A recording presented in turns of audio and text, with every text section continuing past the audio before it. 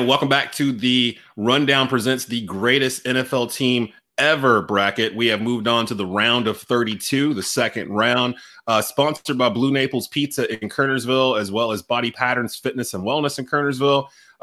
In terms of Blue Naples, that's, as y'all know, that's my go-to spot for strombolis, cheesesteaks, subs, wings. Go in, let them know you watch the rundown, and they'll hook you up. And Body Patterns Fitness and Wellness, online classes going on right now, so definitely go and check them out instead of sitting on your couch all day doing nothing. You can go and get a little bit of a workout in at the same time. I want to bring in my panelists for this round. We are in the 49ers region. They are led by the number one seed in this region, which is the 1989 San Francisco 49ers. Welcoming back to the run from Snowman in the Morning, Brian Snow, and from the four-man rush, Kevin Avery. What's going on, fellas? What's going on, DJ? Good to be back. Good, man. So I went through these brackets and I advanced teams in this bracket from what happened off the first round. Because if y'all know, the first round for the 49ers was done by Aaron Gabriel and Rod Funderburg. So I'm looking through what they did, the nonsense they put together.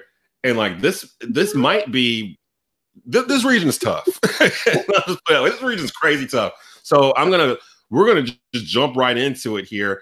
And we're going to start off with our seed, actually.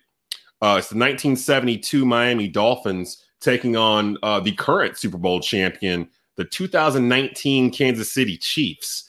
Interesting matchup here. You got, Pat Mahomes, the league MVP, throwing balls sideways, backwards, whichever ways, doing all kinds of crazy stuff we never seen before. Sidearm. Spotting teams 28 points in the playoffs, then coming back to win, and then doing it again, and then doing it again. So, I mean, he's something else, man. He might be the first $50 million man in the NFL, taking on the only team to go undefeated through the regular season and win the Super Bowl, the 1972 Miami Dolphins. This team was known for their defense, the no-name defense. You had Earl Morrall at quarterback. You had 2,000-yard rushers in the backfield.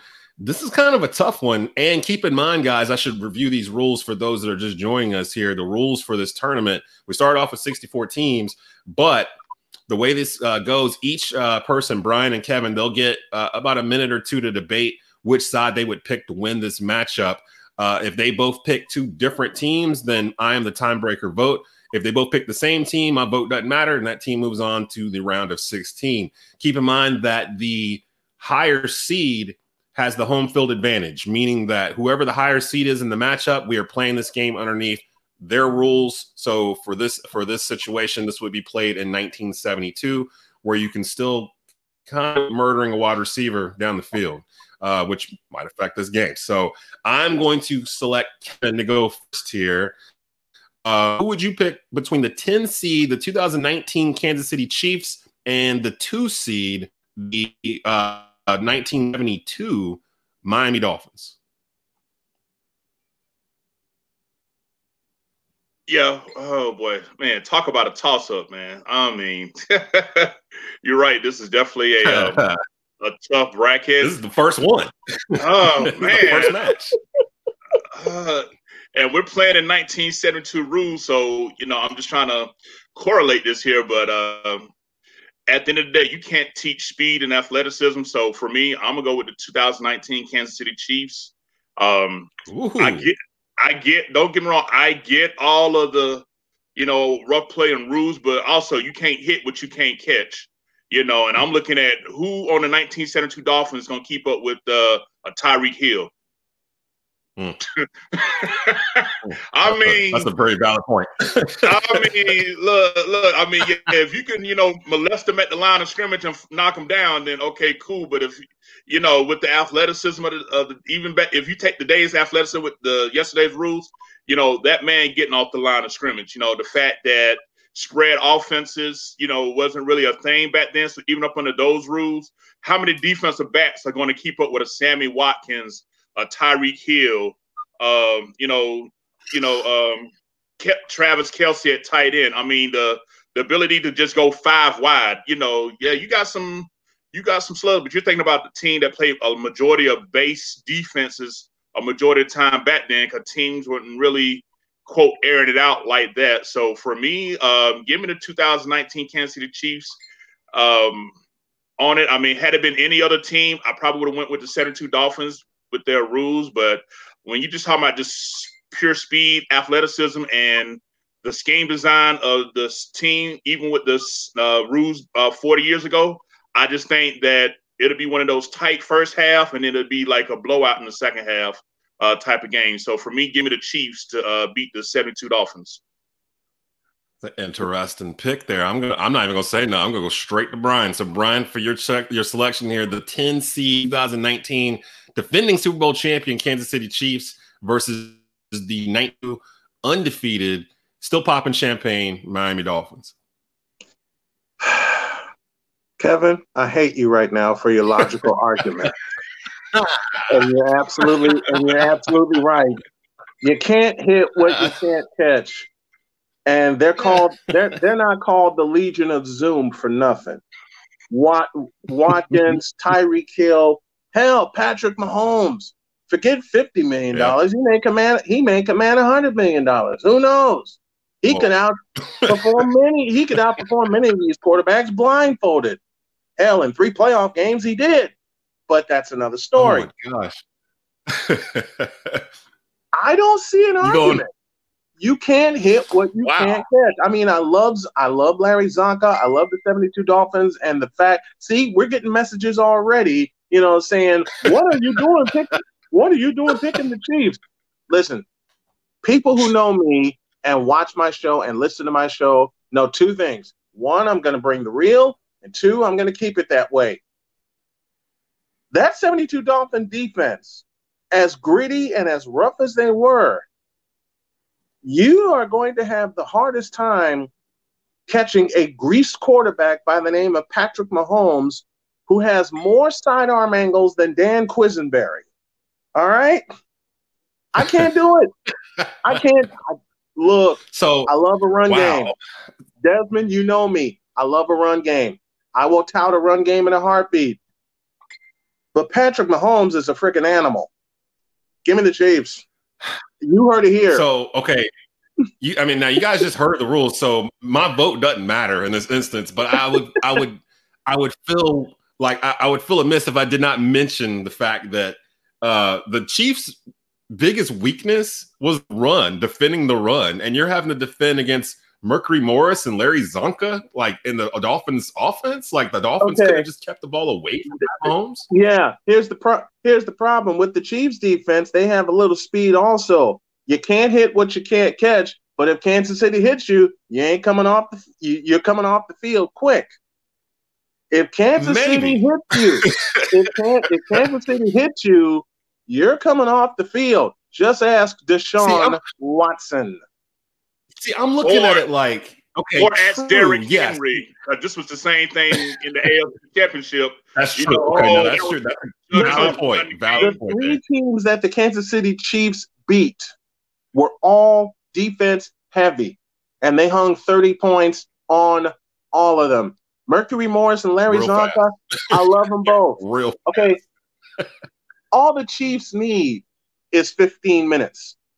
Second quarter against Houston, second quarter against Tennessee, money period against San Francisco. I feel the logic. It makes sense. I'm just like the disrespect to the only team to go undefeated in NFL history. I'm just like, this ain't no disrespect. Oh. This is taking the rule. This is using the 72 rules against the Legion of Zoom. Okay? I'm writing them down. I'm them definitely. So the Kansas City Chiefs, and a shocker to me, they were the 10 seed, move on to the round of 16, knocking off. That would be, and this is going to be the only game in the bracket. This is going to be the only game in the bracket. Well, one of the only games in this bracket where an offensive team gets 600 yards.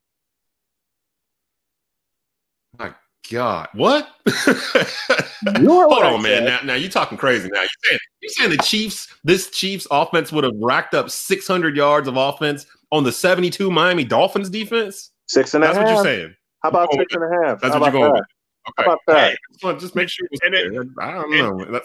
And Daz, if you think about it, I'm looking at the Dolphins in the playoffs. They only put up 20 points on the Cleveland Browns, 21 points on the Pittsburgh Steelers, and 14 points 14 in the Super on the Bowl Washington Redskins. So you mean to tell me with Patrick Mahomes at quarterback, you're going to try to win this game with just that many points? But it's 1972. True. It's 1972. But it's still 100 yards. It's still 100 yards on the field, and it's still a football that's got to be thrown. Like I say, man, you go against Patrick Mahomes. Y'all both you go against Patrick Mahomes. You're talking about, and I'm gonna make a lot of Buccaneer fans angry right now when I say this statement before we move on. But it goes a little something like this. You're talking about the best quarterback in the game right now, who, as I said before, and Kevin, listen carefully. He's got more arm angles than a combination of John Smoltz, Dan Quisenberry, and let me think here. You get the idea. Kansas City in a whitewash. I'm done down Pat Mahomes. I've got me and Aaron Gabriel have had this running thing for a year because he's the biggest Chiefs fan I know. And when we were working together at Sports Hub Tried, we'd be sitting in the studio together. And usually what would be happening is the show would be going on and we're in the studio and we're having a whole different conversation. And it's him trying to convince me that Pat Mahomes is the truth. He calls him Project Pat. That's his nickname. Are you convinced now? I guess. I mean, see, I came around at the end of the season. So imagine watching me going, okay, I'm finally on the Pat Mahomes train. And I get to see him basically through 3 playoff games, basically spot a team 28 points, 30 points, whatever, and still be sitting there like, I don't think they're out this game. You know what I mean? Like, that's madness to me, where I'm just sitting there like, these teams are running teams. They've got huge leads on the Chiefs. That's Patrick Mahomes. That ain't Mahomes, man. That's Patrick Mahomes. Did all that with dislocated kneecap. I mean, I'm all right. I'm done with the Chiefs. I'm just gonna move on because let's move on. They're making the blood boil a little bit. I'm like, man, that ain't even right. That's not right. It is. The 2019 Kansas City Chiefs move on to the round of 16 by defeating the undefeated only team in the Super Bowl era, 1972 Miami Dolphins. So goodbye to the Dolphins. They will not be popping champagne in this tournament. The next matchup here. This is actually a really good one. The 6th seed, the 2003 New England Patriots, 14-2 on the season. They defeated the Jake Delhomme-led Carolina Panthers in Super Bowl 38, taking on the 1996 Green Bay Packers, the 3 seed in this region. They were 13-3, led by Brett Favre at the peak of his powers. He was MVP that year of the league. Green Bay Packers, high-powered offense, great defense. Reggie White's on that defense. Gilbert Brown. If I'm not mistaken, Charles Woodson on that team. Charles Woodson went on that Packers team, wasn't he? Was he? Please get off my depth. I can't remember. Was that a cat? What it was? Was that a cat? I thought I saw. Never mind. So Brian, I'm gonna start off with you. Okay, I won't need them. So I'm gonna start off with you. Who would you pick between these? Who would you pick between the 2003 New England Patriots and the 96 Green Bay Packers? I don't need that long to tell you that it's all about the 1996 Green Bay. It's all about the 1996 Green Bay Packers. And in 2 simple words, Brett Favre, the gunslinger, MVP, who carried his Packers to not 1 but 2 Super Bowls during his MVP reign. Why are you going to try to you actually think that Tom Brady, who led the Patriots to a Super Bowl win against your Carolina Panthers, will not be afraid of seeing Reggie White, Santana Dotson, Sean Jones on the opposite side of that? Yeah. I love you, Tom Brady, but they will kill you. Period. I'm going with the Packers. So you're going with the Green Bay? I'm going with the Green Bay Packers. Kev, who would you have between who would you have between the 96 Green Bay Packers and the 2003 New England Patriots, a team that you're both really familiar with, have defeated our Panthers in 2003 in the Super Bowl? Looks like we're going 2-0 today on agreeing because I'm also picking the 1996 Green Bay Packers. And let me go ahead and put out a disclaimer. This has nothing to do with, because my Panthers lost to the Patriots in the Super Bowl. So I just always want to put out this disclaimer. I want to always keep it real because I'm a fan of the game before I was a fan of my team. But, you know, when I just look at just utter dominance from beginning to the end, I mean, this Packers team was it. You know, they were first in points with 29 points a game. Their defense was absurd.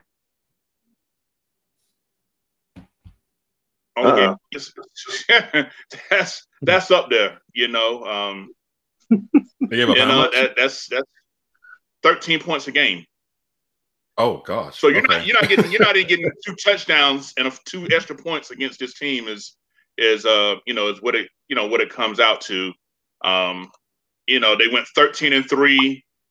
They went through their divisional round 35-14 against a very good 96 49ers team. Yes, indeed. You know, they got us in Green Bay. I mean, you know, inaugural year. You know, it was just too much. You know, the second year the Panthers went up to Green Bay. It was like -5 that day. That just wasn't meant to be. And then you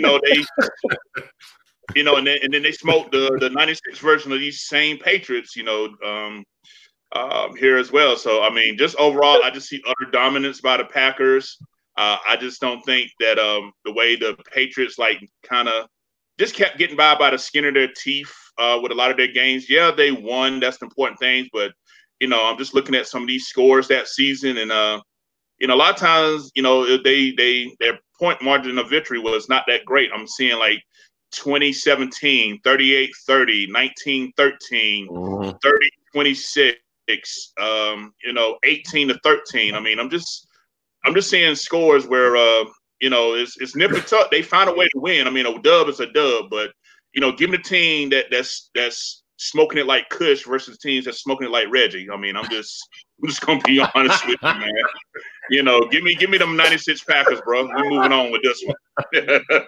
So yet again, my vote does not matter in this situation. Although I like the logic from both of you. I will say the 03 Patriots may be the most annoying good team of all time because of what Kevin just said. They were 14-2, but they weren't really like a dominant team. They just found ways to win. They just won every Sunday, it felt like. And even in that final game against the Panthers, I mean, the back and forth between them in the second and fourth quarter, to me, that Super Bowl is one of the greatest Super Bowls ever in terms of entertainment value. You got Janet Jackson, you know, coming out, you know, and all that stuff going on, same Super Bowl. I mean, all that happened, same Super Bowl. And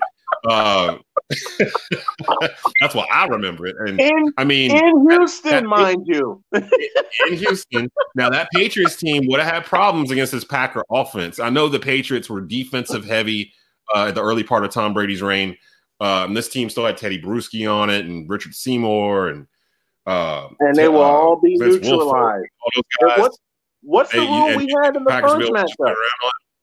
What's the rule we had in the first matchup? You can't hit what you can't catch. Well, I wouldn't say the Packers are that much faster than the Patriots. I mean, I don't remember that Packers team being a fast team. I remember them being very skilled. You know, you can't hit what you can't catch. You know, and another thing but again, my vote. Real quick, I was just going to say another thing about the 03 Packers. I mean, the Patriots was they only averaged like 21 points a game, so they wasn't really, you know, like I said, they was really in these. So that was 12th out of 32, and you know, when we go back to the 96 Packers, they were putting up 29 a game. So you're talking about a whole 8 points more.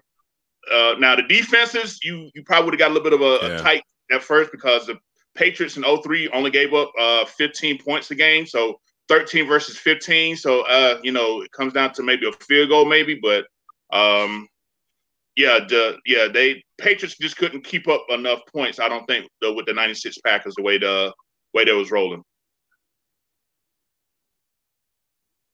I would agree with that because that Patriots team. We say lunch bucket team. That's that team. It's that team. It's the second Super Bowl. Well, really the first. It was the second Super Bowl for the Patriots where it just felt like they just, you know, the whole do your job thing that Belichick preaches that the Patriots all do. They're the epitome of that. Like if you just do your job collectively as a whole, we're good enough to beat most teams. Having said that, the 96 Green Bay Packers are a special team. I mean, they had to get through the 49ers just to get there. The Cowboys were still out there. I mean, they didn't have to go through Slouch. The NFC was still pretty hard loaded in the mid '90s. They were loaded. And Brett, this is in the middle of him winning like 2 or 3 awards in a row or something like that. So he was at the peak of his powers. So seeing Brett Favre go up against his Patriots defense and Bill Belichick. If Belichick had time, maybe he could scheme something. But how do you scheme for Brett Favre? You know, it's like scheming for Pat Mahomes. It's like you could do everything you want to do, but as soon as he scrambles out 10 yards to the side and makes some play happen across his chest 40 yards or whatever, just throw the plans up in the air because, I mean, you can't defend that at that point. I mean, and that's kind of the same logic. So I kind of get it. So I could see why you guys would pick them to move on. We're halfway through here, the greatest NFL team ever bracket. We're in the 49ers division, second round, moving teams up into the round of 16. And these are going to get tighter and tighter here. We got 2 more to go. This one is a very interesting matchup here. It's the 5 seed, the 1994 San Francisco 49ers, one of the better 49er teams maybe in history, taking on the 13 seed, the 2000 Baltimore Ravens, 12-4. Ray Lewis leading the defense, Tony Siragusa and all those guys, Sam Adams, one of the nastiest defenses of all time, taking on one of the more prolific offenses of all time in the 49ers, Steve Young, Jerry Rice, John Taylor still there, Brent Jones at tight end, Ricky Waters at running back, 1,000-yard rusher. I mean, they were stacked on the offensive end. If I'm not mistaken, their defense was top-notch too, like top 5 in the league, or if not number 1 in the league. Top 5 defense that year. Okay, so I'm gonna go to Kevin first because I know who the 49er fan is between the two of you. So I'm gonna hit Kevin first with who would you pick between the 94 San Francisco 49ers and the 2000 Baltimore Ravens? You know, when this matchup showed up, I was like, really?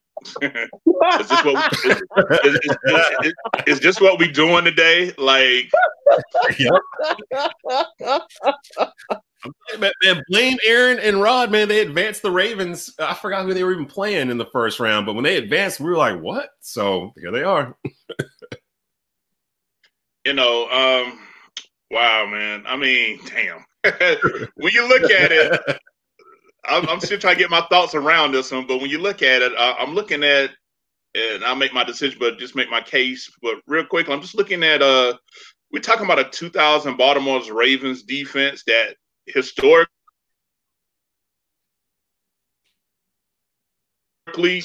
you know, had a lower points against than them in the history of NFL.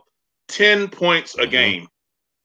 That means you get your touchdown, you get your field goal, and you go to hell home. That's it. Y'all remember Players Club when Bernie Mac told James Ford, all you do is spin records. That's it. That's what you do against the Ravens. All you do is get these 10 points, and that's it. You get nothing, Blue. You get nothing.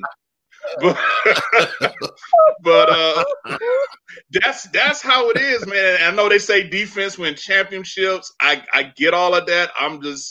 I mean, Jesus. They, man, I got at least like 5 games where no team scored no points.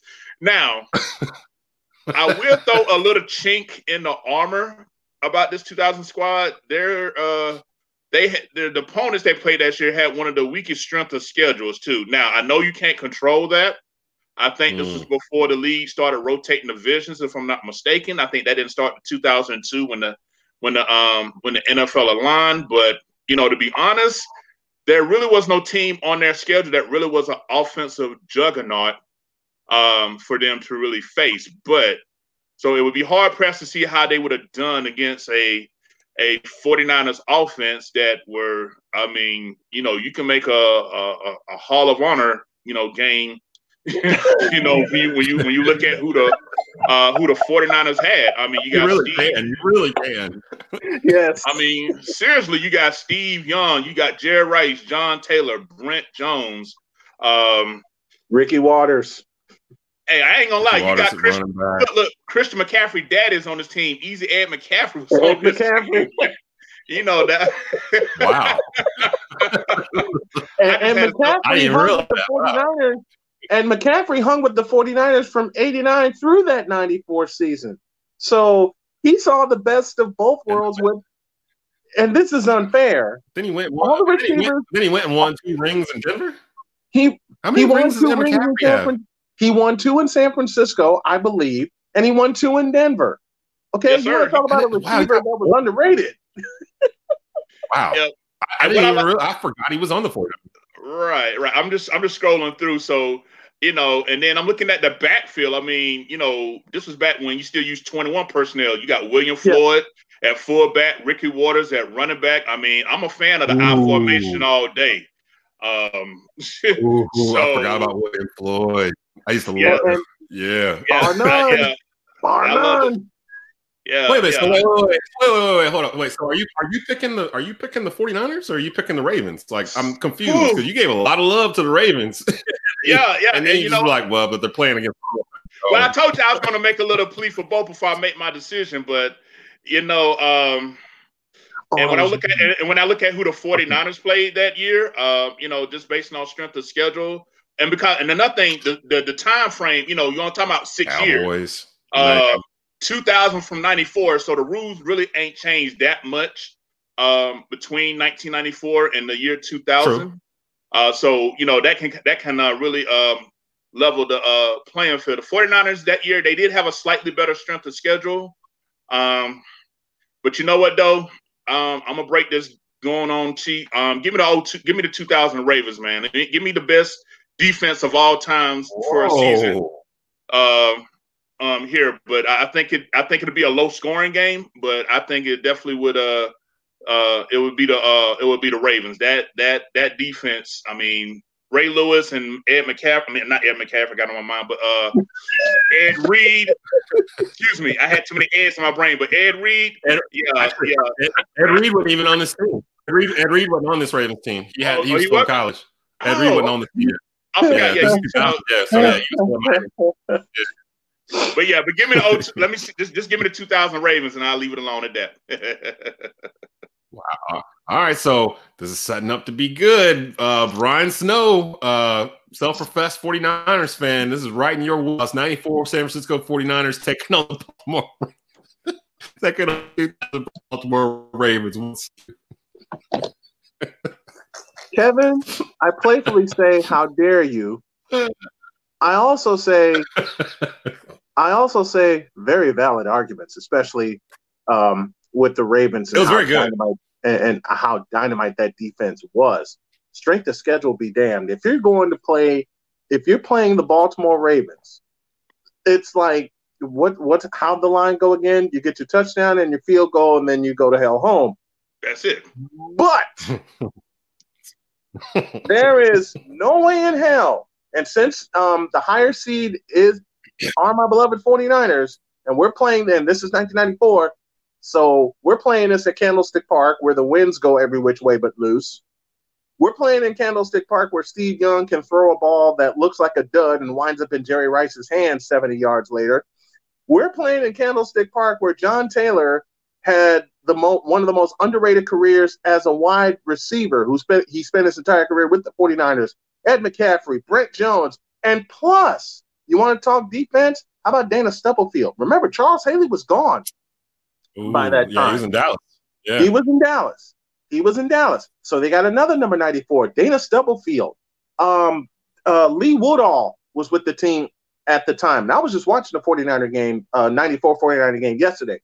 But it's all about that offense. And as much as I love that Raven defense, and as much as I love talking about defense, I hate to disappoint you, Kevin. I hate to disappoint the Raven fans that are probably going to comment on this, and this is all in pure natured fun for us.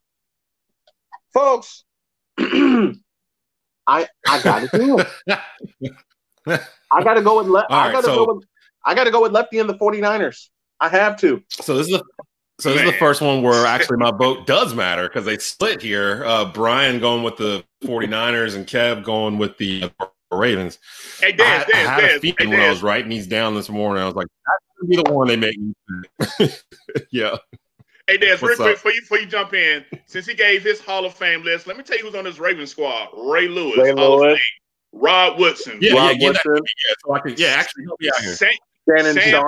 Sam Adams. We already talked about Sarah Goosey, someone that a lot of people forgot, but that was a stud Michael McCrary. Mike McCrary.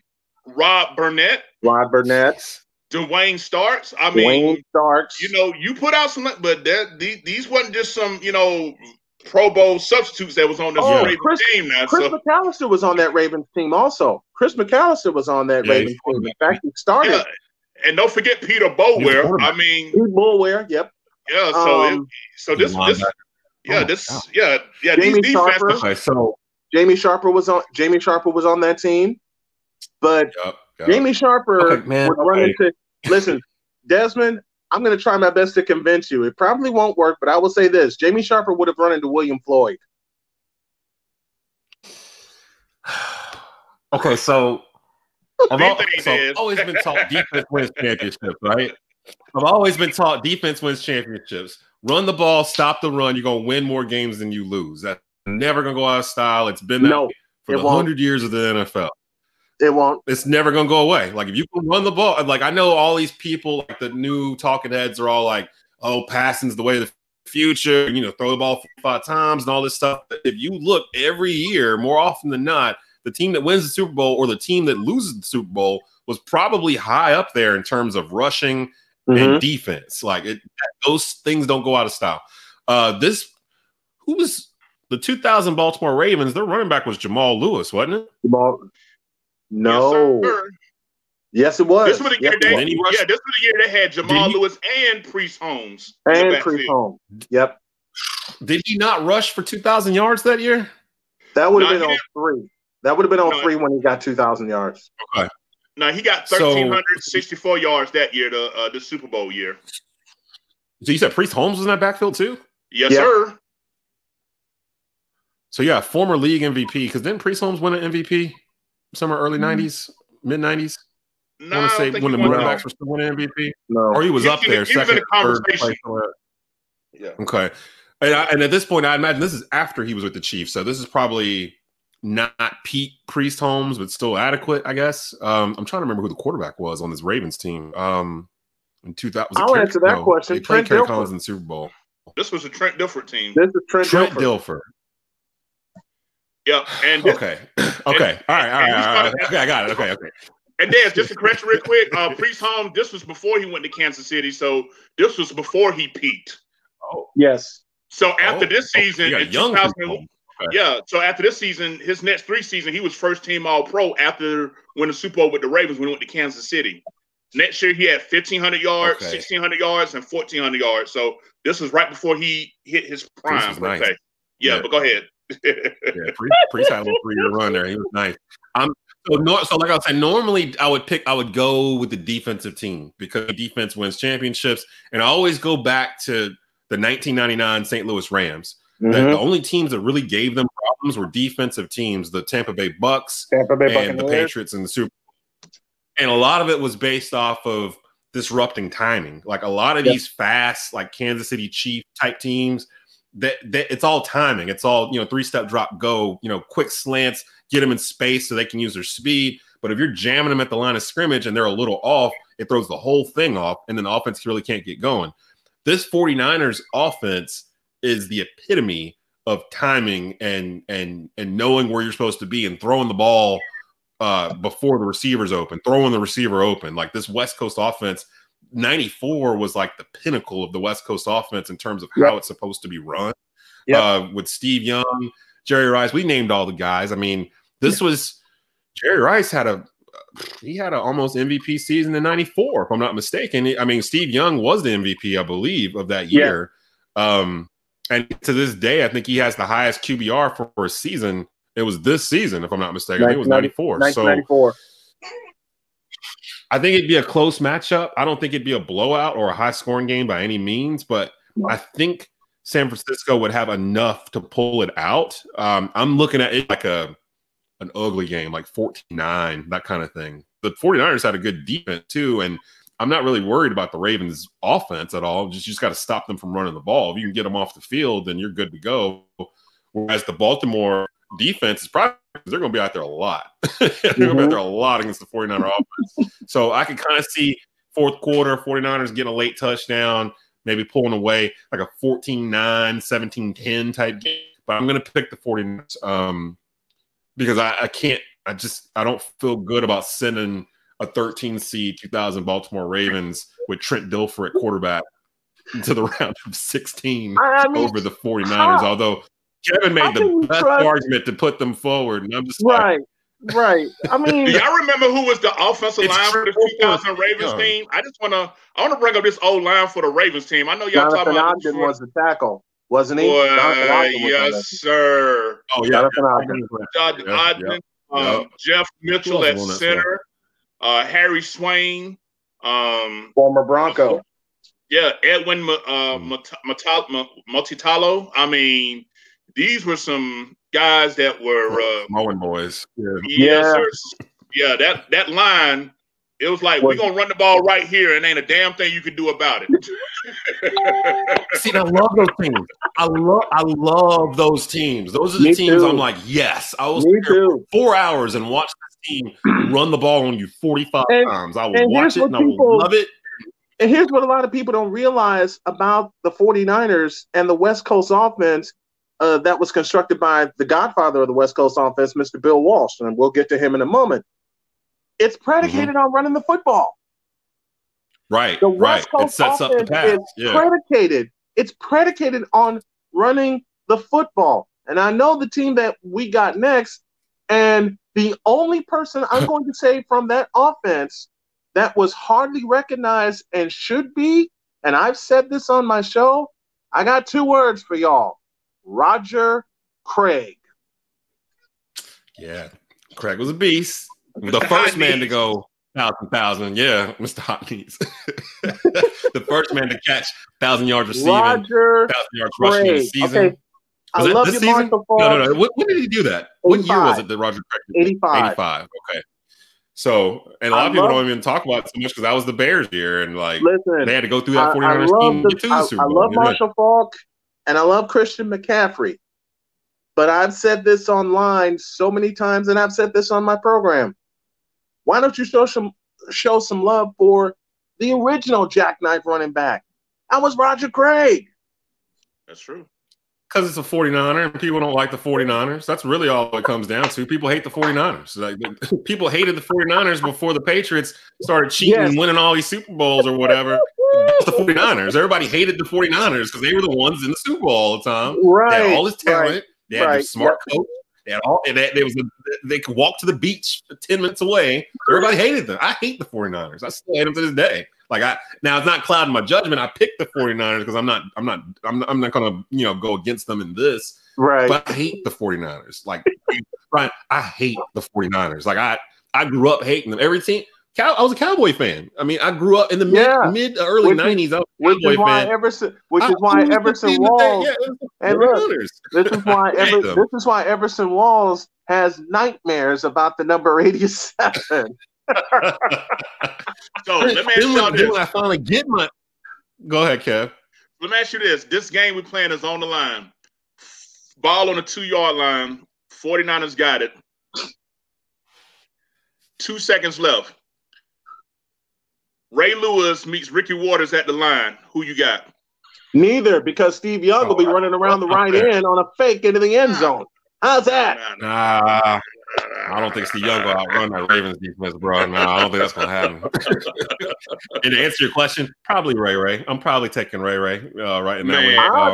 I'll take a chance with Ricky Waters because for one reason. Love me some Ray Lewis. Hey, I'm wearing purple. Okay, does that tell you anything? What? Ricky Waters, like Roger Craig before him, and some of the other great running backs up until 1994, had a great ability to do one thing: cut. Now, they're playing against a 3-4. The old school running backs. Think of all the old school running backs up until 1994. What was their game predicated on? The ability to cut. Today, it's all about speed. Barry Sanders. Barry Sanders, Walter Payton, Thurman freaking Thomas. Eric Dickerson. All of them. Mentioned Roger Craig already. Listen, there's a running back that had 200 yards in the Super Bowl and never saw the field again because of his ability to cut. Timmy Smith. When let me tell you about that ability to cut, though. Let me tell you about that ability to cut, though. When you got Saragusa and Sam Adams keeping Ray Lewis clean, them cuts don't mean nothing, bro. Can't hit what you can't catch. That's what I mean. Can't hit what you can't catch. How many times you seen Ray Lewis juke? It's the same. At the line of scrimmage. Ray Lewis can catch a lot of things. Ray Lewis has disrupted. Listen, a lot. Kevin, to your argument. There's one man that had to be out. Go catch that guy. I'm not gonna send Ray Lewis. Yep. And look, Kevin, to your argument, and it's so true. How many offenses has Ray Lewis disrupted in 17 years? In the word of Dexter, all of them. Yes. Hey. Oh man, so they're gonna move on. So I picked the 49ers, so they're gonna move on, beating the Baltimore Ravens. But it would be an ugly game. It would be an ugly game. Yeah, first one to 17 wins. I think the defenses would do it. To get 17, how about the first one to? I think it would. First one to 15. I think the 49ers would jump out on them early, and I don't think the Ravens are set up to come back. So I think that's what it would be. And it would be a defensive slugfest. Yeah, it would be a defense. And the 49ers had a good defense, but they're going to move on. So the 94 49ers moving on here. And then our final matchup here in the 49ers region, the number one seed in the region, the 1989 San Francisco 49ers, 14-2 on the year. They were back-to-back Super Bowl champions. This is the second of the repeat. Mm-hmm. Basically, almost the same team that's in the bracket we just did in 94, except it's Joe Montana at quarterback instead of Steve Young, and Roger Craig is at the lead back instead of Ricky Waters. Taking on the 2015 Carolina Panthers. They did not win the Super Bowl, but they damn well should have picked a bad day to have a bad day. I mean, literally, they are the one team in Panthers lore where it's like even more than the 03 Panthers, where it's like that's supposed to win. They were favored to win. We had the league MVP and Cam Newton. You had Coach of the Year and Ron Rivera. You had the Defensive Player of the Year and Luke Kuechly. Mm-hmm. They lost a meaningless game to Atlanta season, but they steamrolled the Seattle Seahawks team in the playoffs. They steamrolled the Arizona Cardinals team in the playoffs. Got to the Super Bowl and just ran with Von Miller and got whacked. It wasn't no whack. The game was 16-10 with 4 minutes. It was 16-10 with 4 minutes left. Come on, I'm not saying in terms of score. I'm not. No. When I say they got whacked, I'm not saying in terms of score. No, it was competitive all the way through. Interesting. I'm going to start. But the Panthers, but the Panthers got whacked up here after that fumble touchdown. It just seemed like, look at that game. Really what it was?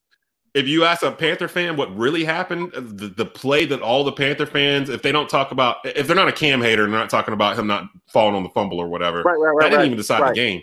To me, the thing that set the tone for that Super Bowl was them ruling that Jericho Cotchery didn't catch that football. Yeah, because the very next play was a strip sack of Cam, and everything started snowballing after that.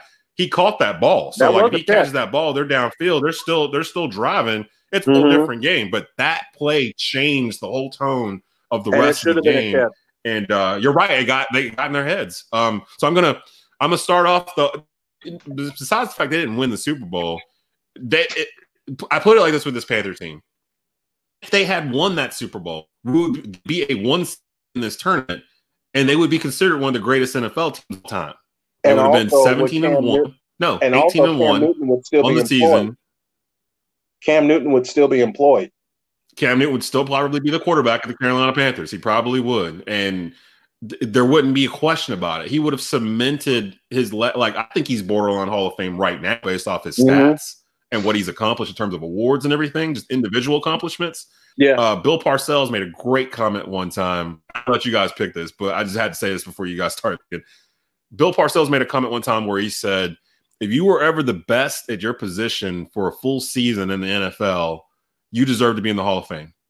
And to me, Cam winning league MVP in 2015, that to me, plus the other stuff he had done, winning division titles, rookie of the year, broke rookie passing records, broke rushing records as a quarterback. I mean, Yeah, he's got it in his first 2 games. So I mean, he's got his name all over the record book. He should probably go into the Hall, but he's going to probably need a Randall Cunningham type resurgence late in his career with another team showing he could do what Randall did, which is basically come and be a pocket passer. It's just going to be the right situation, right time type thing for him.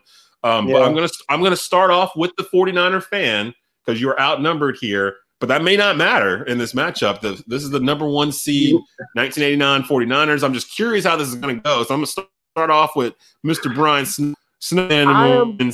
Who you got? I know San Francisco 49ers from 1989 or the 2015 Panthers? I know I'm outnumbered here. Go on, say your piece, man. I love what the Panthers did in 2015 with Cam winning the MVP and their offense putting up very, very gaudy numbers.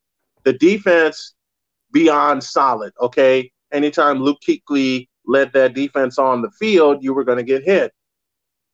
But, and there's a gigantic but to this. Since I've gotten into showing pictures, I want y'all to take a look at this one. Y'all know who this is. Yes, I know who he is. It's Joe Montana. He can't run. He can't run away. He didn't have to. He didn't have to run. But Bill Walsh said something about Joe Montana early in his career that served Montana for the 11 years he was in San Francisco.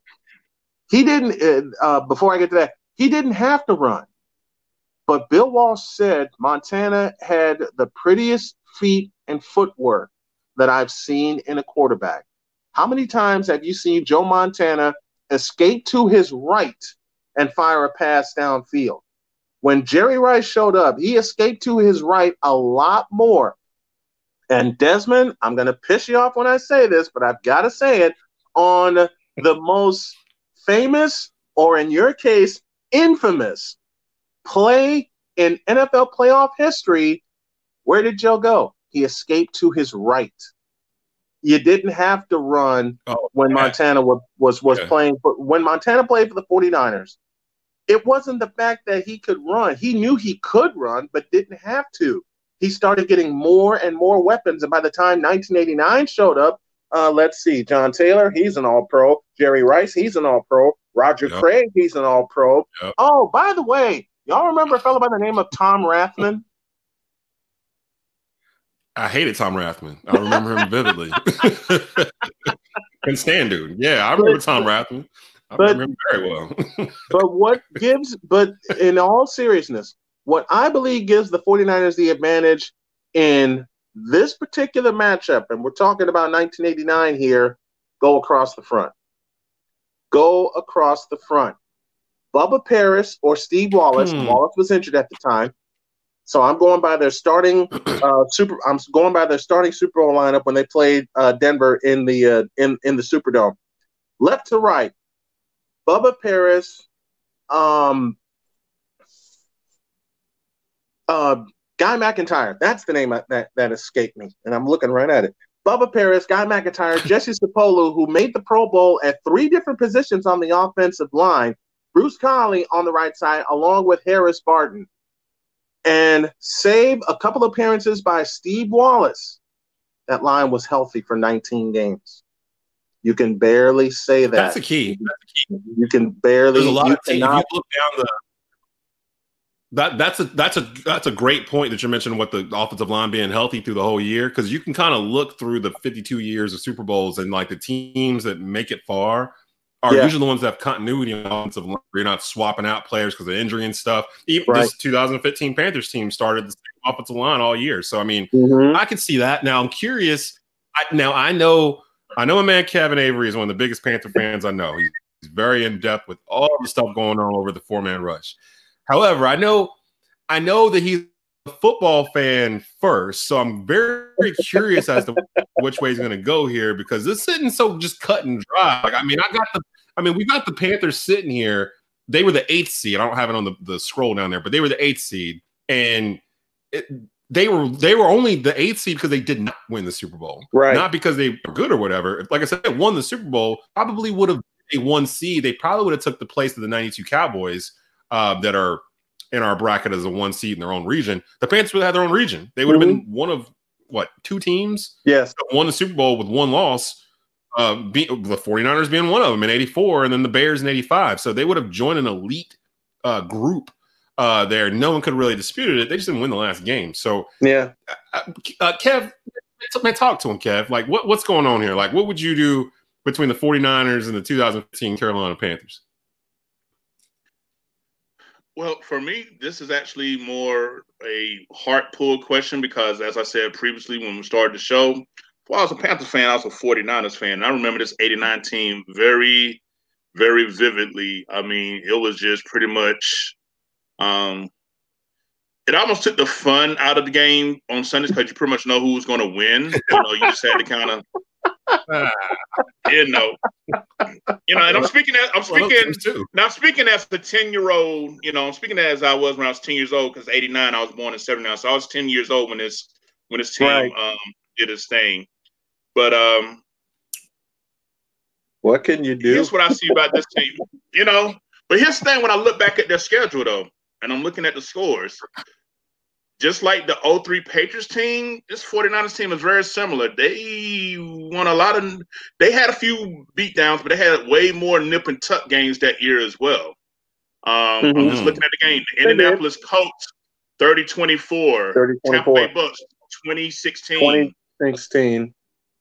They lost, one of their regular season losses was to the Rams, 13-12. They beat the New Orleans Saints team, but it was 24-20. 24-20. And that Ram loss was in San Francisco. And if I'm right, Kevin, I think take that back. This was 1989. Both losses that the 49ers suffered, oddly enough, were at Candlestick Park. Yeah, they lost at home to the Rams, and they lost at home to the Green Bay Packers. 21-17. As well. So who the hell was the quarterback of the Green Bay Packers in 1989? Don Majkowski. Don Majkowski. The Magic Man. Yep. Jeez. Right. And it's so sad that an injury cut his career short.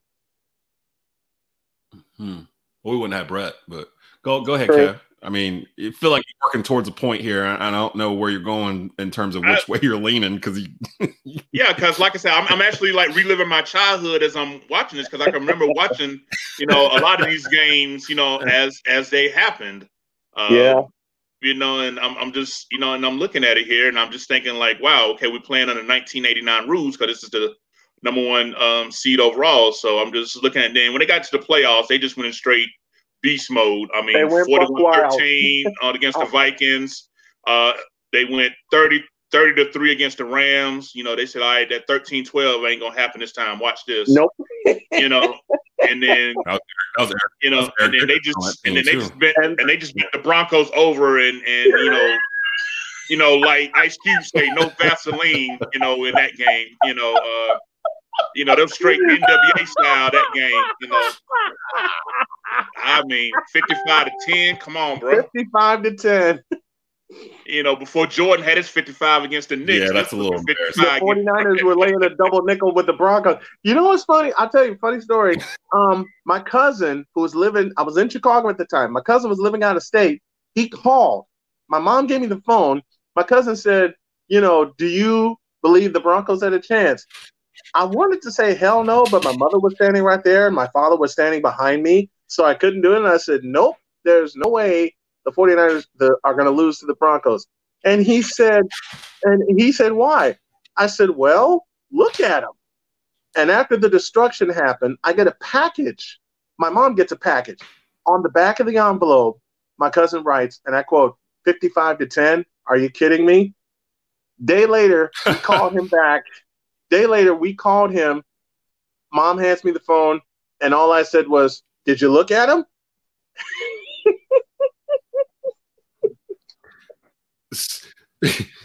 So I'm a little confused because you gave a lot of love. Well, actually, you didn't give any love at all to the Panthers. You just went straight. I was going to get to that. I was going to get to that. It's called the setup. Oh, okay. I was sure. You were giving the 49ers a lot of love there. I'm running a triangle offense here. We're going to pass the ball around time so I give the mic.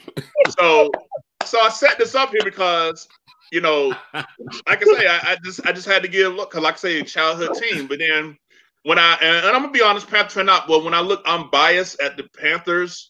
And even though this was our greatest year, I'm looking at two things that I don't think this 49ers defense would have been ready for. That would have been a Cam Newton ran read option attack, which wasn't something that the 49ers could have, you know, that split second, you know, and they didn't have, even though they had great defenders, they didn't have that type of athleticism to neutralize that type of scheme. Now, I'm not saying doing it predominantly like how Chud did it in 2011 and 2012, but to use it sporadically, you know, it have gave them fits. It'd have been, you know, just like, damn, I thought we had him. I thought he had the ball. No, he got the ball. Wait a minute. 6'6", 260 running quarterback. Wait a minute. Hold up. Okay. Yeah, you know, I'm ready for my response. I'm ready for my response. So, hold on. Let me put the bow on it. So let me put the bow on it. So and then I'm looking at that aspect of it, and then, you know, with all due respect to the great West Coast offense that was by Bill Walsh, you know, when you look at who was probably had 2 weeks to read up on this defense, Luke Kuechly, who every quarterback that's played has said he knew about 50% of their plays before they was even called. And this was a time before there was any, quote, spread offense. Yep. You know, you're pretty much telling Luke Kuechly, you know, we just going to keep it CBS, ABC, and NBC on you for hope. Oh, really? Oh, we just going to keep it just about the same. Okay, all right, cool. Good luck with that. I mean, so when you think about, you know, the athleticism of Cam Newton on offense, when you think about I'm just looking at the mental aspect, how Luke Kuechly would have been. I just really think that this would have been a well-contested game decided in the fourth quarter, but I think the Panthers would have won this game by 10, you know, due to the fact that, you know, we would have bust butt on a read option play with Cam. And I think that Luke Kuechly would have had his classic turnover, classic turn-up game, you know, to win. So give me the 2015 Panthers. Whoa. Okay, yes, because that means my vote counts. That means I get to pick here because this is a tough decision. Listen, Kevin, it doesn't matter. I love you. Hey, Kevin, I love both you guys, and you're absolutely correct with all your points about a spread offense not being a spread offense and the read option. I beg your pardon. I want to get that right. The read option, you know, being a new animal. But considering the fact I've been showing pictures for all the second half of the show, I have a wild card for you in terms of Cam Newton. This guy right here, Ronnie Lott. Cam Newton ain't scared of Ronnie Lott. Cam Newton's bigger than Ronnie Lott. He's scared of him. Yeah, tell Ronnie Lott to come pull up. Tell him to go and pull up. Okay. And most of the time, I got to retort to that too. I got to retort to that too because run me, Kev. Who was it that the Panthers beat in the divisional round playoff at Bank of America Stadium? Who was that they beat? It was the Legion of Boom and the Seattle Seahawks that had two Ronnie Lotts running around and Cam Chancellor, the damn cyborg, jumping over offensive lines trying to block the punt. What is with you in the Earl Seattle Thomas, Supersonics? Cam Chancellor, Richard Sherman. I don't know. I keep wanting to say it. It just rolls off the tongue. I don't know what's up with that. So, okay. Yes. So, so this 49ers team is the epitome of the teams that I hated that were the 49ers. This is right in the pocket, like right there where they're winning multiple Super Bowls. Joe Montana, Bill Walsh, Jerry Wright, all of them just hated them, but I respected them. It was a hateful respect. I hated them, but I respected them. So, here's the thing. With my eye, I watch both these teams. 89 is, I'm really starting to get into football. I'm young. I'm like 11, I think, at that point. The 2015 Carolina Panthers team is one of the best Panthers. They are the best Panthers team of all time up to this date in terms of the way they were constructed. They didn't even have their number one receiver. They had Kelvin Benjamin's out, so it's like to do what they did when you look at what Cam had around him, this is one of those situations where it's like, can the 89 49ers stop Cam Newton? And I don't know if they could. I really don't know if they would have been able to stop this man. I watched this man drag 10 Atlanta Falcons down the field for a first down in the season, like legit guys on his back. You know what I mean? I watched him flip over to Houston Texans for a touchdown to win the game. You know what I mean? And plus, you were saying that the 89 49ers had a lot of close games, like the 03 Patriots. I'm pretty sure this Panther team was like, not counting the Super Bowl, was like 6-0 or something, and like games decided by 3 points or less. Like they typically won those games that were like down to the wire. Like I remember they were playing, I think it was the Giants. Eli let them back all the way back down like 30 some points or something. And it's that iconic shot of they just went down and scored and tied it. And the camera pans the Cam on the line. He's just kind of sitting with a around his neck. And he just kind of nods and goes off on the field, drops on the field. They kick a field goal. They walk off and win the game. Stuff like that all year. Jonathan Stewart was a 1,000-yard rusher. Ted Ginn had double-digit touchdowns, if I'm not mistaken, in this season. And actually, he owes this season for the reason why he's still collecting money and paychecks from the NFL to this day. Like that season that got him to get signed with the Saints and wherever else he's at this point right now. This Panthers team had the coach of the year, the MVP of the league, and the defensive player of the year all on the same team. Luke Kuechly's in his prime right now in 2015. This is really before the concussions. 2015 was the peak Luke Kuechly. 2015 was the peak Cam Newton. And in play, you still had Thomas Davis on this team on the other side. The Panthers, Shaq Thompson's coming into his own. The only weakness I can't even say it was a weakness. They had some age in the secondary. They had Peanut Tillman back there, and man, this is tough. I'm not gonna lie. Like, I'm trying not to look at the seeds and just thinking about these two teams, like if they had seen each other. And I'm leaning towards the Panthers, to be honest. Like, I'm really, and I know people are gonna say it's a homer pick, and it might be. It's possible, whatever.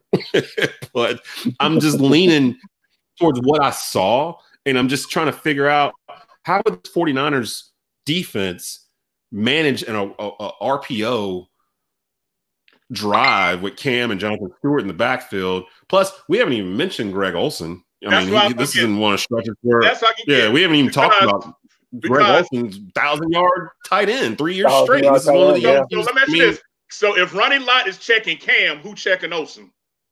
Exactly. That's where I'm at. I'm like, who's going to check Olsen running across the middle of the field if Ronnie Lott's got to play spot on Cam Newton, who, by the way, I think Cam Newton is bigger than Ronnie Lott. He's 6'6", 245 or 250 or whatever he was weighing. Maybe bigger than Ronnie Lott, but he can still get hit. He can still get hit. But see, Cam will go out looking for people to hit. That's the difference. The difference is a defensive player when you're out hitting somebody, then when and they're trying to use safety and someone's running at you, wanting to hit you, you got to make a You got to make a business decision. You got to make a business decision. And an answer to your question of who would stop, I think, look, Ronnie Lott got smacked too. That's what I'm saying. He would have got some licks too. Hey, look, I'm all 49ers, but all I have to say, there's a party where I'm in terms of Ronnie Lott, moving an 8th seed. In terms of Ronnie Lott, all I got to say is Mark Bavaro. So I've seen the best and worst of Ronnie Lott.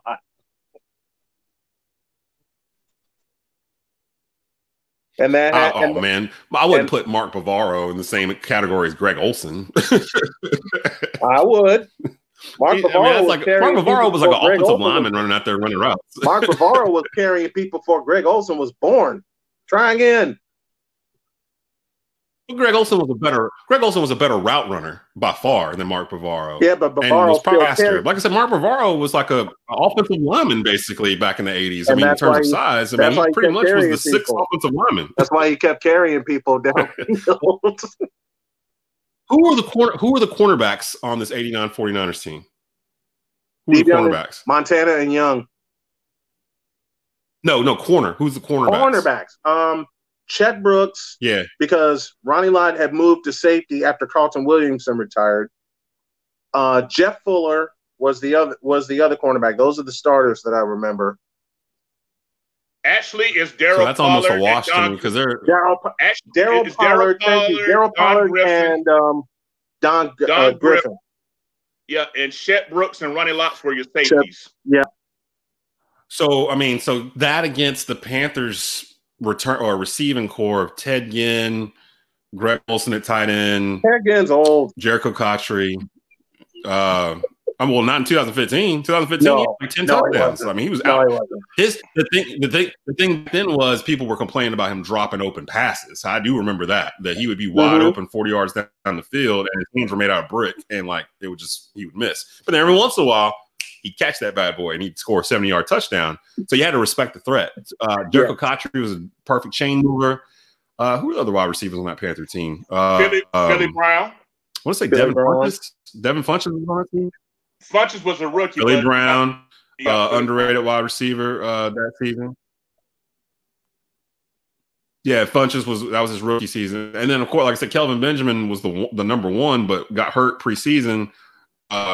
He wasn't really on this roster. Really, are you writing? I think it comes down. Are you writing down the upset because or not? That team was known for running the ball, whether it was Jonathan Stewart or whether it was Cam Newton. I don't know. Actually, I do know. I think I'm leaning towards the Panthers just because adding up everything that we've said, and if the Panthers don't lose that last game of the year, and it's not like they got blown out either. They kind of gave the game to Denver. They had turnovers. Denver didn't have 200 yards of offense in that Super Bowl. If they had won that game, Carolina would have gone down as that defensive performance would have been the greatest of all time in the Super Bowl. Yes, it was. Denver had a total of 178 yards total, which had they won, would have been the best ever defense performance in a Super Bowl. But that would never get talked about, See what I'm saying? Because Mike Tolbert. That'll never happen again. Let's not forget, Mike Tolbert didn't wear no gloves the whole season. He decided to wear gloves in the Super Bowl. I have 2 fumbles. Really? Yep. You gonna change up what's Cam been with working? The strip fumble. And that's the thing. People only remember with that Super Bowl is like, well, Cam should have jumped on the ball. I don't really hold that against him. I mean, you can't. It's easy to say what you would do sitting on your living room couch when there's like 4 300-pound defensive tackles around your ankles trying to dive at a football. It's easy for you to be like, well, I would have dove on the ball. Why didn't Cam Newton dive on the ball? He's scared, blah, blah, blah. I'm like, how are you going to call Cam Newton scared when we've been watching this dude for like the past 4 years prior throw his body into linebackers and defensive linemen and look for secondary people to actually hit? Cam Newton doesn't slide. He didn't slide really until after that season. And then the following year in 2016 when Denver tried to kill him on national TV on that opening week. But I'm adding up Cam Newton's best year in MVP, 45 touchdowns, 10 interceptions. Luke Kuechly, Defensive Player of the Year, just own it, over 100 tackles. Ron Rivera, Coach of the Year. They had the number 1 offense league. I want to say a top 10 defense. I think they scored 100+ points in this season, if I'm not mistaken. With the Panthers, I really am going with the Panthers. Now, and we never mentioned Josh Norman. Happened is, I don't know what happened next, because I was going to say if there was a 49er team I'd be worried about. Josh Norman was up for Defensive Player of the Year that year too. That was his peak, and he turned into a national star, off of this season. Like he became like that traditional talk a lot, do a lot cornerback on the field. Now I will say the one team that I would have said that was a 49er team that would have gave this Panthers team trouble is the team they're next, which is the 1994 for. So we'll find out about that. But I'm moving the Panthers on. They're moving on, man. So the first 1 seed falls in the second round, and unfortunately, it's Brian Snow's 1989 San Francisco 49ers to the Carolina Panthers of 2015. Saying it with a smile. You still got a couple left. I think the 84 49ers are still floating around. 84 still floating around. At 94 still in here. So I mean, yeah, you got a couple. Are the 92 Cowboys the number 1 overall seed? I believe they are. No, the 85 Bears are the overall number 1. Yeah. The 92 Cowboys are the weakest 1 seed that we have. Then we need to get them. Then that region needs to be done next so we can knock them out. It came down to the 92 Cowboys and who I had selected, the 1991 Washington Redskins. I thought they should be the 1 seed. Should have been the Redskins. They ended up being they were one of the most dominant teams ever, and picked by many lists as the greatest team of NFL history. They're in here as a 2 seed floating around. They're like the highest 2 seed. So there you go. We got our winners for second round in the 49ers region. Moving on to the round of 16. We got the 1996 Green Bay Packers, the 1994 San Francisco 49ers, the Kansas City Chiefs in an upset, taking out the 1972 Miami Dolphins, and the 2015 Carolina Panthers against the 1989 49ers. So the 1 seed and the 2 seed both fell in this round. So it's wild at this point. So definitely find us on YouTube under Sports Carolina Monthly. Sports Carolina is one word, monthly. Subscribe to the channel so you don't miss a single episode of the greatest NFL team ever bracket. We've got 3 more regions to get through the second round. Want to thank my man Brian Snow. Snowman in the mornings, Monday through Friday. If I'm not mistaken, it's 9 a.m. to 12 p.m., correct, Brian? Yep. Okay, so, and that's at snowmanatthemorning.com? Snowmaninthemorning.com, yes. So definitely check him out for daily sports news through the week online. And then my man Kevin Avery from the 4-Man Rush, if you want detailed analysis, game film, interviews, and more for the Carolina Panther fans out there, definitely check out the 4-Man Rush online. I am Desmond Johnson. I apparently am all over the place right now, so you can find me wherever. I'm not even going to go through the list of stuff that I got going on right now. So definitely just check us out. Go hit up sportscarolinamonthly.com for all the content. We usually aggregate it there at the end anyway. But we'll be back with another episode of the greatest NFL team ever next week. Hey there, this is Rod Funderburk, and you've been watching an episode of The Rundown with Desmond Johnson. In order to watch more episodes of The Rundown with Desmond Johnson, please subscribe to Sports Carolina Monthly's YouTube channel.